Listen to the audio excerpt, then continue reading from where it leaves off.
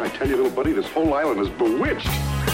Just a castaway, an island lost at sea. Now I'm stranded on my own. Stranded far from home. Come on. You remember, we were shipwrecked together. Stranded, I'm so far from home. Stranded, yeah, I'm on my own. Welcome to this bonus episode of Sound Opinions. I am Greg Cott. My co-host is Jim DeRogatis. And if you want to be the first to hear our bonus podcast, become a Sound Opinions member on Patreon. Just like Andrew Daniel. Thank you, Andrew, for your contribution to the show. We really appreciate your support. Jim and I have so much music that we want to bring out into the world, share with our listeners. Jim, what track are you going to share with us on the Desert Island Jukebox today? Give us a hint. Greg, I'm going to play a track by one of the founding groups of Chicago punk in the 80s. It's a sad occasion. It's an obituary. You know, rather than dwelling on the sadness, let's remember the music. That's why we play these. Yeah, I'm glad you're going to touch on this, Jim, and I look forward to hearing what you've got to say here in a minute on Sound Opinions. Hey, it's Kaylee Cuoco for Priceline. Ready to go to your happy place for a happy price? Well, why didn't you say so? Just download the Priceline app right now and save up to 60% on hotels. So whether it's Cousin Kevin's Kazoo Concert in Kansas City, go Kevin, or Becky's Bachelorette Bash in Bermuda, you never have to miss a trip ever again. So download the Priceline app today. Your savings are waiting.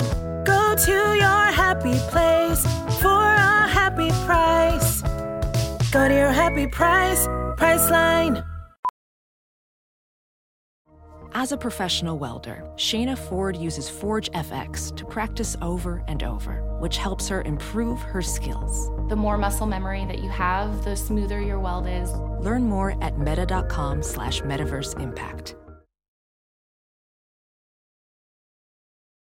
We are back, Jim. You know, to me, the only question was, what song are you going to play from this marvelous musician and in tribute to him and his band? We are going to play a track by the Effigies, which were led by vocalist John Kezdy. Wow. You know, his death hit me hard. He was 64 years old. In late August, he was an avid bicyclist. Mm-hmm. Something about a delivery van in a bike lane, and he slammed into it, and that was the end of John. This came after surviving the Highland Park 4th of July shooting 2 years ago. Right. He was grazed in that 4th of July parade shooting. Who was John Kezdy? He and his brother, I think, you'd be hard-pressed to find a pair that had more to do with putting Chicago on the map as far as punk rock. When Evanston High School kids, right, they fall in love with the Sex Pistols. Pierre, who's the older brother, who died in 2020, goes on to be a member of Strike Under and Naked Raygun, right? And John fronts the Effigies. And so there's three bands that put Chicago on the punk rock map in the 80s. Big Black, led by Steve Albini and Santiago Durango, and Naked Raygun. Whoa, whoa, whoa, whoa, whoa, whoa. Right? And the Effigies. The Effigies are the hardest in some ways, which is something to say when Big Black was so abrasive. They're the hardest, they're the most streamlined, they're the most stripped down, economical. This is post-punk. This is, you thought everything that could be done with guitars, bass, and drums, and that Ramones and Sex Pistols template, you thought it was all done.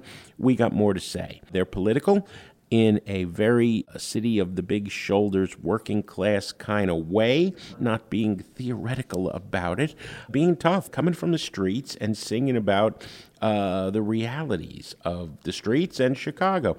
Fascinating, John becomes an officer of the court, winds up running the grand jury bureau for the Attorney General's office.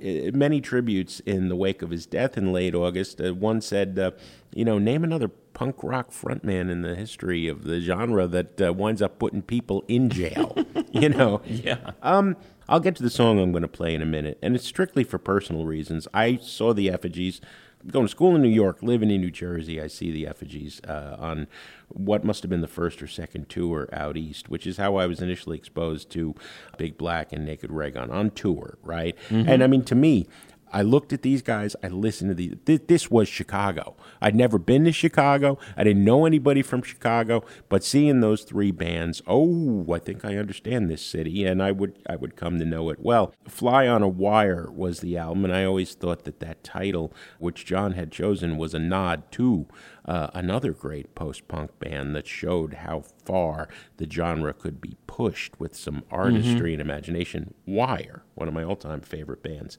Yeah, I want to talk about the aesthetic. Steve Albini had a quote in one of the tributes about, the Effigies were a moving force during a crucial and exhilarating time. Essentially, he went on to say there would be no Chicago punk without them. Sometimes dug up a piece I'd done on the Effigies in 1999 during a reunion and included some of that. I was making the argument that none of the alternative explosion of the 90s, Smashing Pumpkins, Urge Overkill, Liz Phair, Veruca Salt, et cetera, would have happened without the Effigies, who were first, preceding Naked Raygun and Big Black, and the ground that they broke. So my band, my stupid art punk band, is lucky enough to open for the Effigies in the reunion, right? And this is like 20 years ago, right? And I'm telling this anecdote just because it illustrates what John's aesthetic was. It was a poorly attended, I think, weeknight show. And we were just thrilled to be on the same stage the Effigies would soon take. At the end of the night, John gives guitarist Tony in my band a wad of cash. And Tony says, well, it seems like, because it's the door, right? Yeah. So there's always 5s and 10s and a lot of singles, right? And Tony says, what is this? What is all this? And John says, it's the whole door. You guys take it. And Tony's like, that's not right. What are you doing? We were just happy to be playing with you. He said, we didn't promote this show hard enough. There weren't people here, and it was our fault. The door belongs to you guys. And he wouldn't hear no. Mind you, it's probably like $30, right?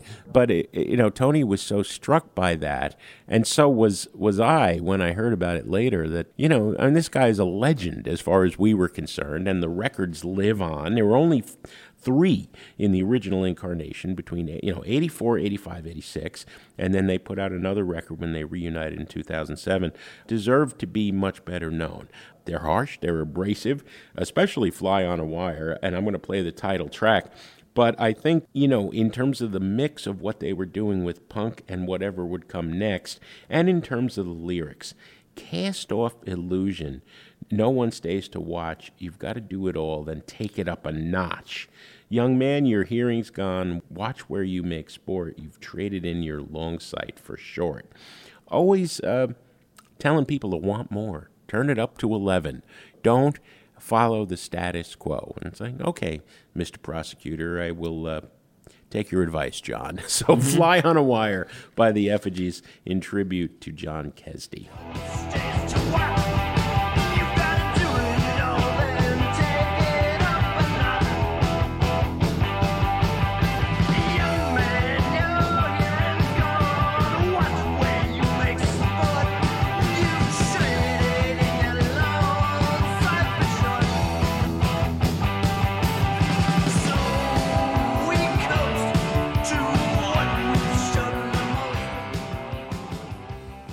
I know you have Kezdy stories too, Greg, and we had them on the show in August 2007, show 88. I interviewed John half dozen times and had many interactions with him at shows because they were that kind of band. They would hang out. But I remember I moved back to Chicago in 1980 after going to school. A lot of people were saying, well, there's not really a lot going on here locally. There's a bunch of kind of not so great bands in Chicago at this time. There was enough's enough. But then, as you mentioned, there was this outgrowth of bands, and here I'm hearing about this band starting a label, a punk band starting a label in Chicago, Ruthless Records. That's the Effigies. So Albini gets all kind of sentimental when he talks about these guys. Yeah. Which is pretty rare. That is rare. Those days, especially. Yeah, especially. Yeah, he's a different Steve today. They were like godfathers to the whole scene in a lot of ways. And I'm aging them because they weren't that much older than anybody. No. It's just that they were more. I think they were saying, we're going to do this. They had it together. And I remember coming to one of their early shows, and when the band takes the stage, assembles, and they're ready to play, and everybody sort of moves towards the stage. And I'm going, I want to get as close to this as I can because I'm really excited to see these guys based on these singles that I've been hearing.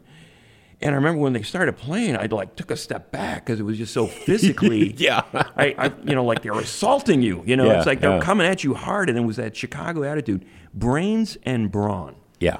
It's like two things that you don't normally associate. You either got one or the other, but not both. This band had both. Intelligence in the way they were presenting the music, the lyrics, but at the same time, a toughness that I just felt I didn't hear in too many other places. And yet they were the nicest guys in the world. Absolutely. Like you guys take the door. They were scary when they were up on stage, but then when you talk to them, you go, I'm having a real conversation with these guys, which is that in itself was refreshing.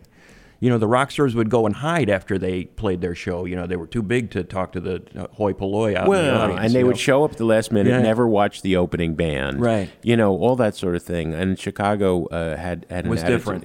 It was not that. The bands were in each other's audience, and because of what Kezdy and Effigies did, ethos was ingrained in every band afterwards. So he just retired after this long career with the Courts, and was no doubt looking forward to future chapters when this accident hit. Yeah, apparently they were working on a record, right? Another record. Oh, is what I hadn't understood. heard that. The info was sketchy. The Sun-Times had a great obit. What a great band, and I'm glad we were able to pay tribute to them. I'm glad you picked that track. You could have picked anything. Any of those first three albums. Body Bag is probably, that's the most streamed at this point. But I'm like, I don't know.